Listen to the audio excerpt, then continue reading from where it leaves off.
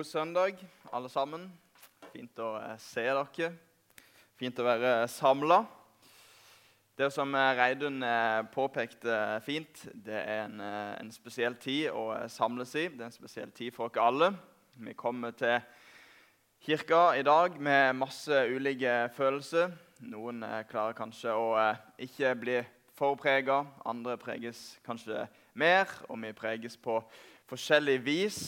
Og det er så fint med den åpningen som du hadde for oss i dag, Reidun, som i hvert fall jeg opplever at åpner dette rommet for alle følelsene, da. For alle måter å reagere på det som skjer ute i verden.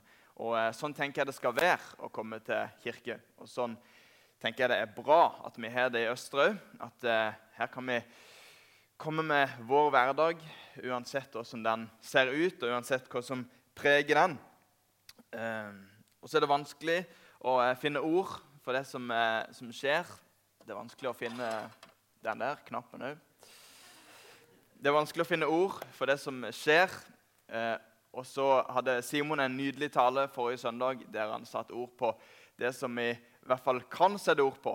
Håpet som vi har i Gud, og Guds historie, Guds plan for menneskeheten, Guds tanke om å leve sammen på en bedre måte enn det vi kanskje alle får til av og til, og særlig en bedre måte enn det som vi ser skje øst i Europa nå.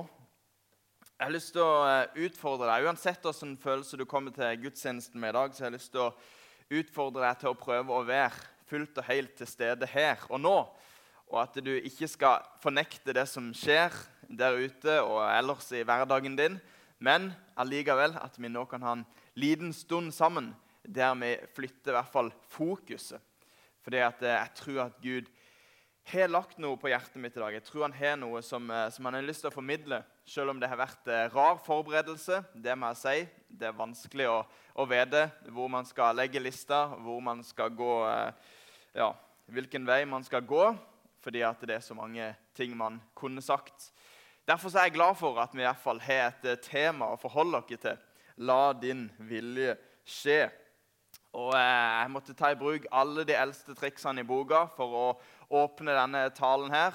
Så derfor skal jeg prøve meg på en vits. Den prøvde jeg på med frokostbordet. Den funket helt middels. Men i hvert fall så går den vitsen som følger. For Per han kom springende hjem til mamma, gråtende og i full harnisk. Og hun spurte, hva har skjedd for noe, Per? Og Per sier, Ole kastet nistepakka mi på vannet. Og hun sa, å nei, hva var det som var på den? Eller hun spurte, hva var det som var på den? Jo, var det med vilje? Og Per bare, nei, det var med brunost. Det er gøy. Ok, da har jeg brukt opp, svidd av ganske mye krutt på den vitsen, som ikke er klart å levere ordentlig en gang. Men vilje i hvert fall.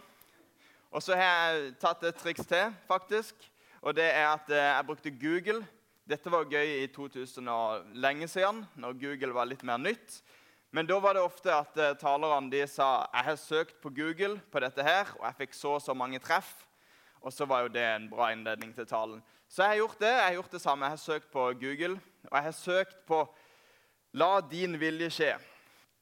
Og for det første, det er jo bra at alt som kom opp da, alt det første og alle de første sidene, det var utelukkende kristent budskap, så det var helt nydelig. Det er ikke så mange ting du kan søke på Google, og så er det bare Jesus som kom opp. Men la din vilje skje, da får du opp mye Jesus i hvert fall. Og det var 300 treff på det, la din vilje skje. Og så var jeg bare litt interessert i hvor mange treff det ble hvis jeg søkte på la min vilje skje, eller hvordan få det som jeg vil. Og det var over 7 millioner treff. Så det er liksom det er hverdagen da, på Google, hvis du søker på vilje i ulike vinklinger. Vi har ulike assosiasjoner til dette med vilje når vi hører la din vilje skje. Vi ber det i vår far hver eneste søndag. Så tenker vi ulike ting. Noen tenker kanskje på viljestyrke. Andre tenker kanskje på at jeg får aldri viljen min, eller jeg får ofte viljen min, eller jeg har sterk eller svag viljestyrke, for eksempel. Vilje, det er å gå ifra tale til handling, det synes jeg er en god definisjon på vilje. Når du går forbi, om det er godtehylla eller hva det er for noe på Rema 1000, så uansett hvordan du velger å forholde deg til det, om du går forbi eller om du stopper der, så er det at det går fra en tanke til handling. Det er definisjonen på vilje. Vi sitter på gudstjeneste uke etter uke, og vi får påfyll for tanken.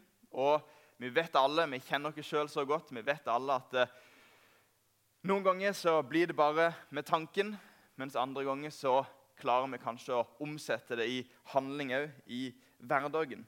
Og noen kjenner litt dårlig samvittighet når de tenker på det. Andre lever godt med det, at de hører mye bra som blir sagt, men kanskje ikke får gjort så mye med det. Og det er jo realiteten som jeg som forkynner må forholde meg til.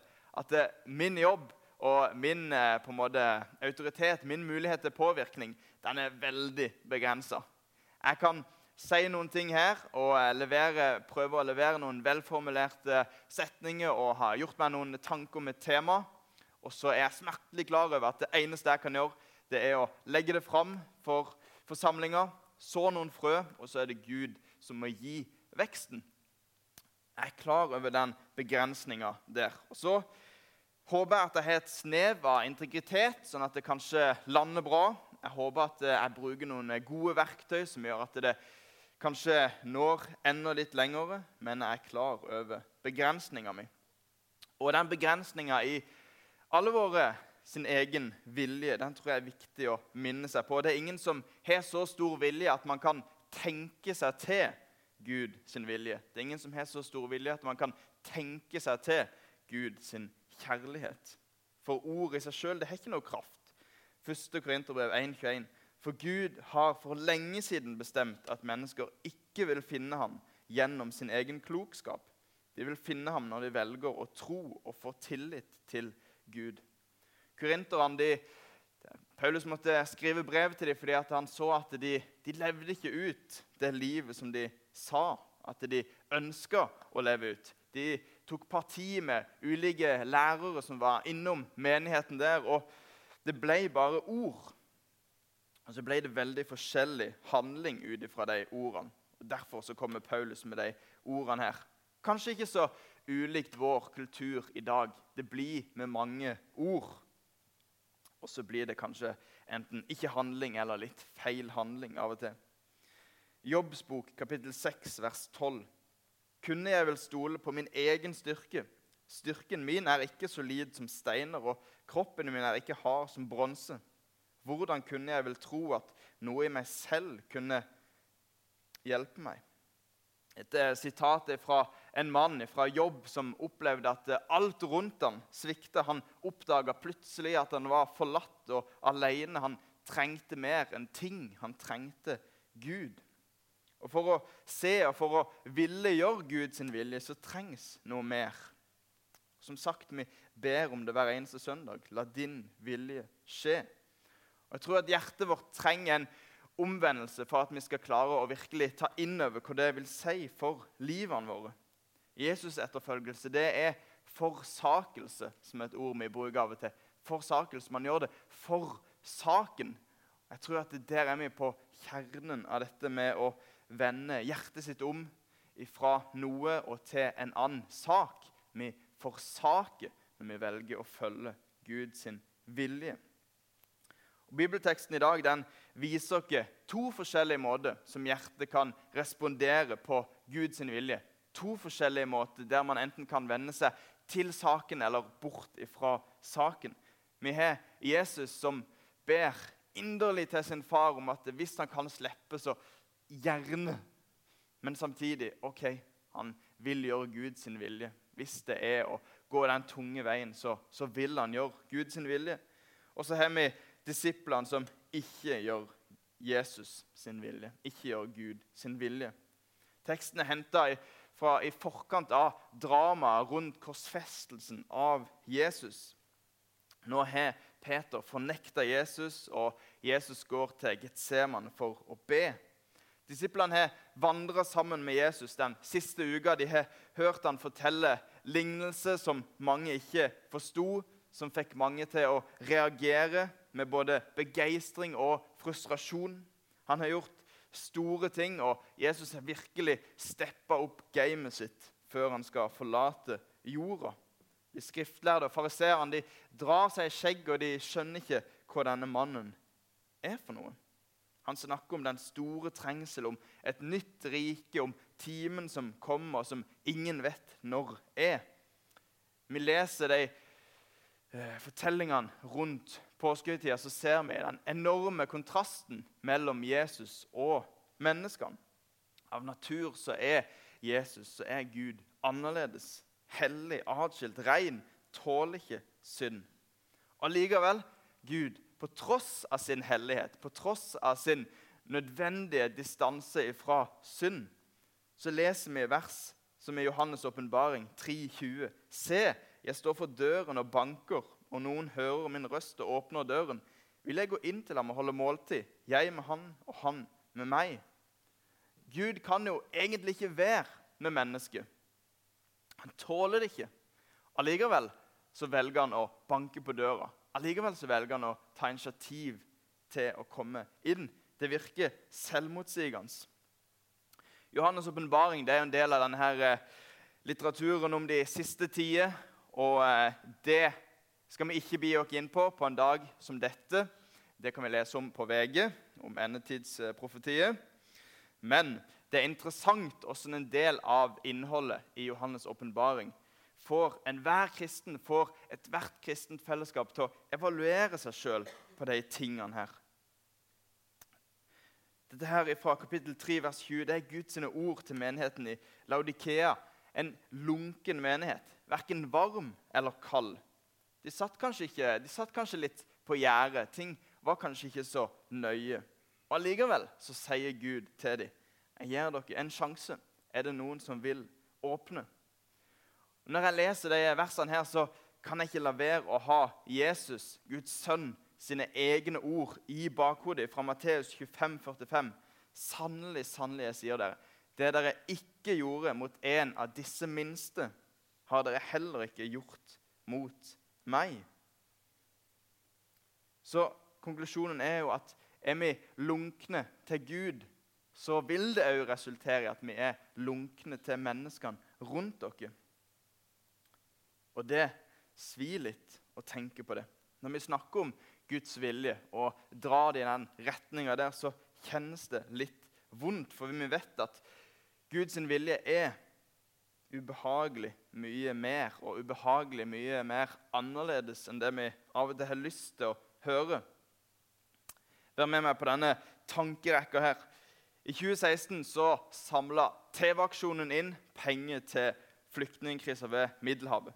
Og vi ga til sammen i Norge 214 millioner kroner til det prosjektet. Det er jo et fantastisk høyt tall. Knallbra at det ble gitt så mye penger til Røde Kors sitt arbeid. Sannheten er jo at det tilsvarer 41 kroner per innbygger i Norge. Gjennomsnittet i hovedstaden Oslo, den progressive, nytenkende, tolerante, inkluderende byen Oslo, her var snittet 35 kroner per innbygger. Det er dessverre lunkent.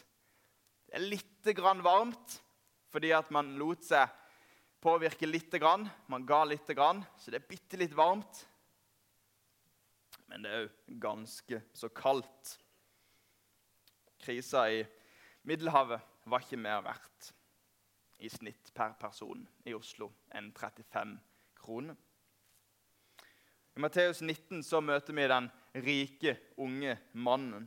Han fikk et ganske utfordrende møte med det annerledes livet som Jesus forkynte. Han ble utfordret til å kutte seg selv fra de her bindingene. Selge rikdommen, alt som han eide. Han ble lovet en større skatt med større trygghet. Men han sto over. Han gikk glipp av det befriende livet som Jesus kunne gi ham. Ja, vi kan klappe for 214 millioner kroner, men da tror jeg vi går glipp av noe.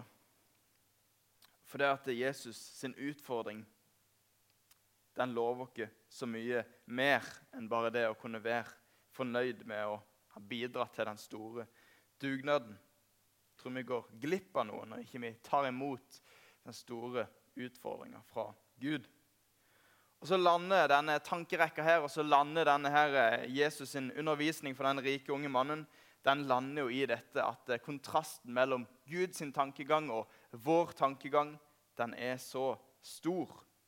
For jeg tror ikke Jesus hadde vært så imponert over 214 millioner kroner til Røde Kors. Ikke fordi at 214 millioner kroner er lite penger, men fordi at de som ga de pengene, hadde ikke noe problem med å gi de pengene. Problemet med at vi ikke har problem med å gi, det er jo at det betyr ikke noe for oss. Det betyr mindre for meg. Når jeg gir av mitt overskudd, så merker jeg det jo ikke. Det gjør jo ikke noe med meg. Men når jeg gir av rikdommen min, da betyr det noe for meg.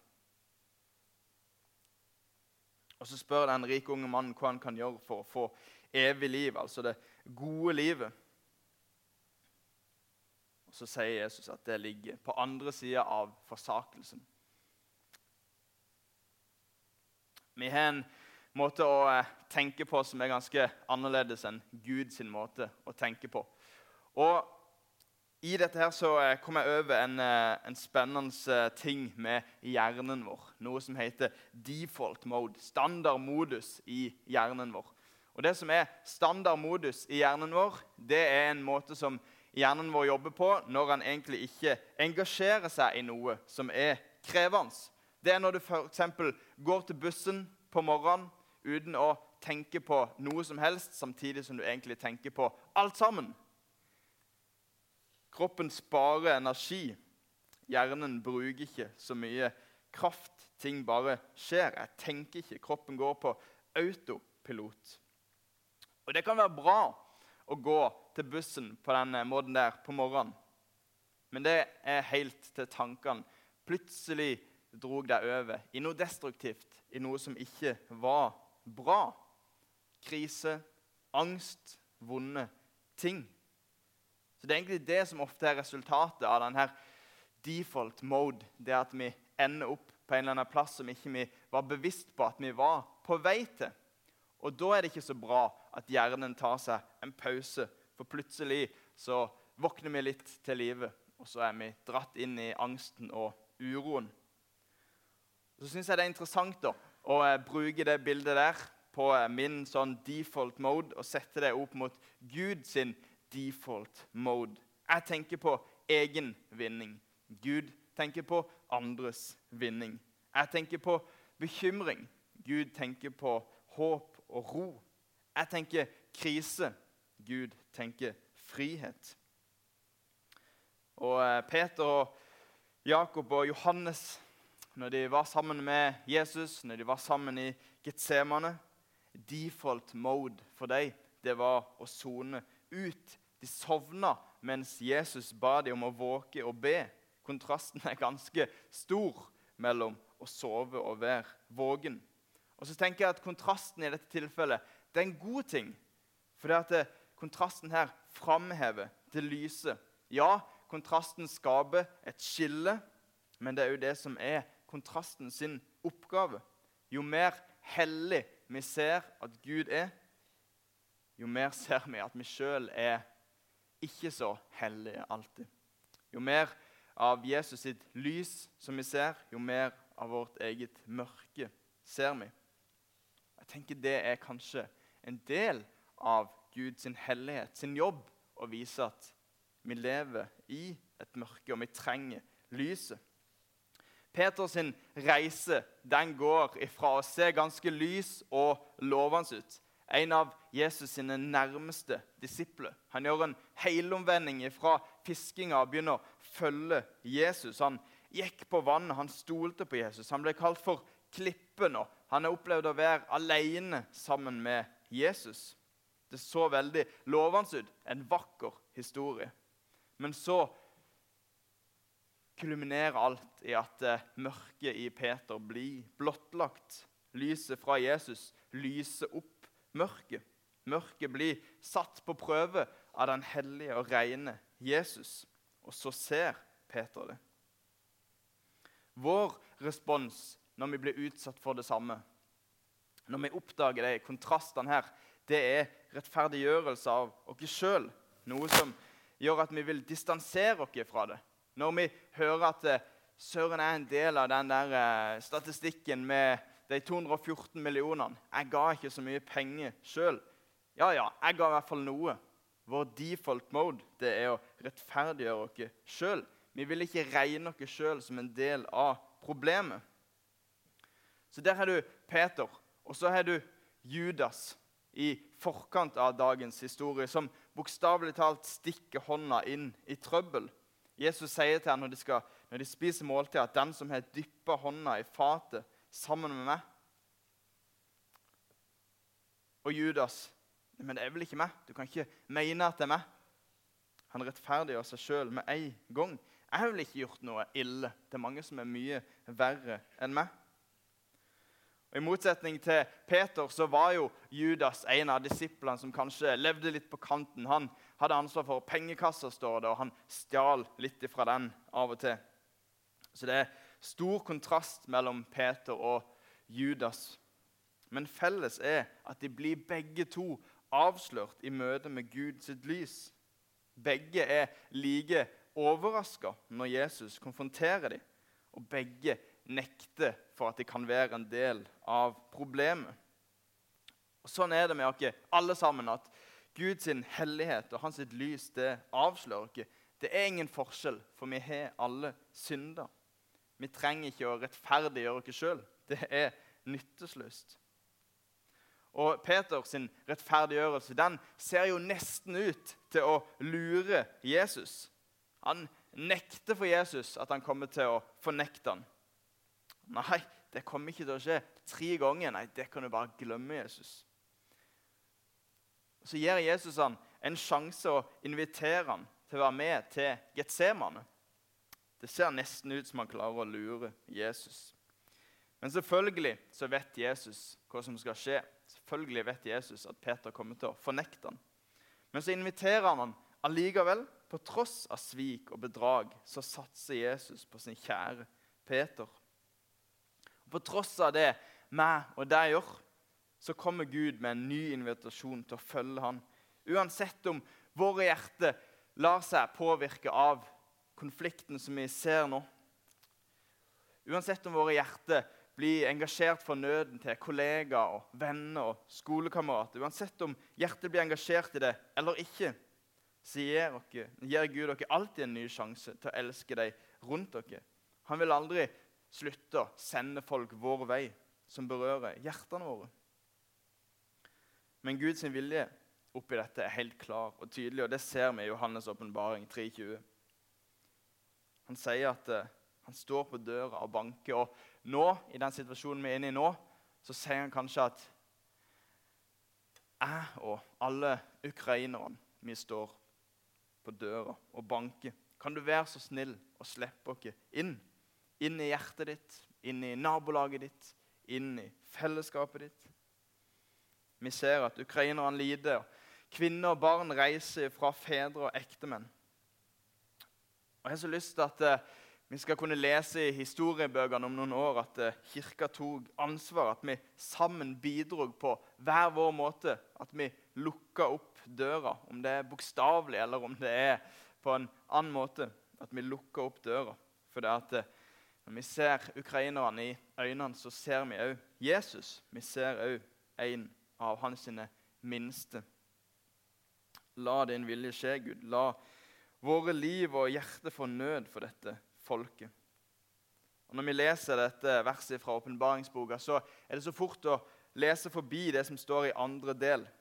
For Gud sier først at han står for døra og banker, og så sier han at hvis du åpner, så vil jeg gå inn og holde måltid. Det er velsignelse i å gi. Det er velsignelse i å åpne døra.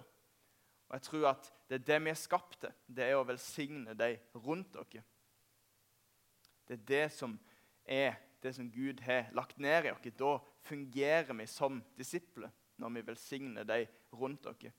Og nå står vi foran en helt konkret utfordring til å virkelig være med og velsigne folk rundt dere.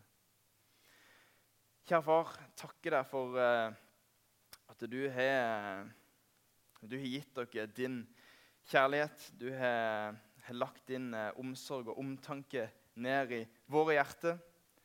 Og jeg ber om at gjennom denne tida her og gjennom de mulighetene som vi nå får, så kan vi utfordre dere selv til å oppdage mer av det.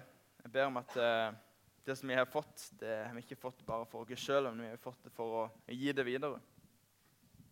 Jeg ber om at du hjelper oss til å ta noen ukomfortable steg, kanskje. Jeg ber om at det som skjer rundt dere, at det skal skape en nød i dere, at det skal vekke noe i dere. Hjelp dere til å vise at din historie for menneskeheten, den er så mye bedre enn det vi ser rundt dere i nyhetsbildet i dag. La oss kjenne dere velsignet og beskyttet i uka som vi skal ut i nå.